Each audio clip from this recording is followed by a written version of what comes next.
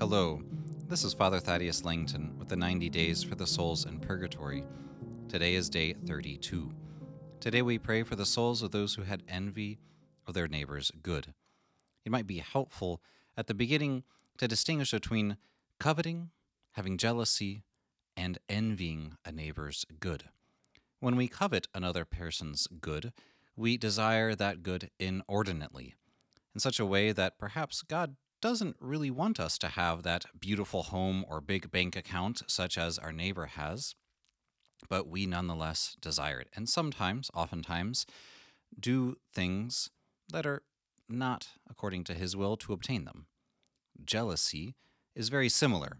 It is the experience of looking upon what another person has and desiring it for oneself, often leaving a bit of bitterness in one's own heart.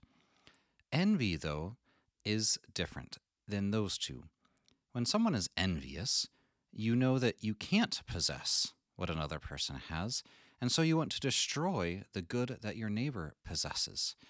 There is a famous movie about the opponent of Mozart, Salieri, who was never as famous as Mozart, but who had envy of Mozart and sought to destroy Mozart because he knew that he would never obtain as much talent as Mozart had at playing the piano or composing music.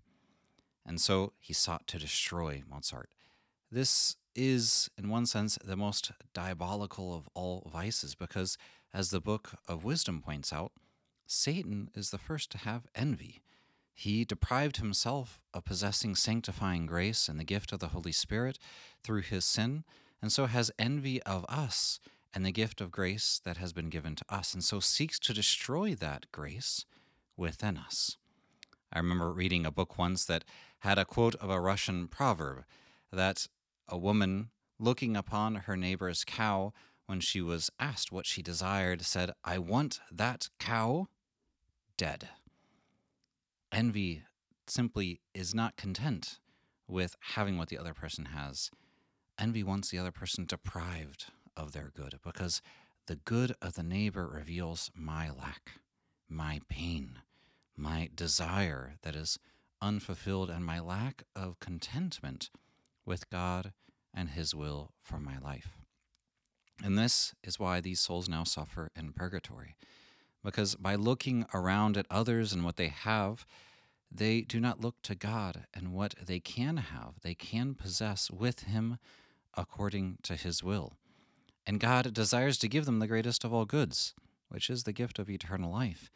But they're not yet open to that gift. They have looked elsewhere for creatures, for limited goods, and so their heart is not yet capable of receiving the great measure, the infinite gift that is eternal life. So today I encourage you to pray a Divine Mercy Chaplet for these souls who had envy of their neighbor's good. Let us conclude. Immaculate Mary, Star of the Sea, pray for us and for the souls in purgatory. Saint Stanislaus Papczynski, pray for us and for the souls in purgatory.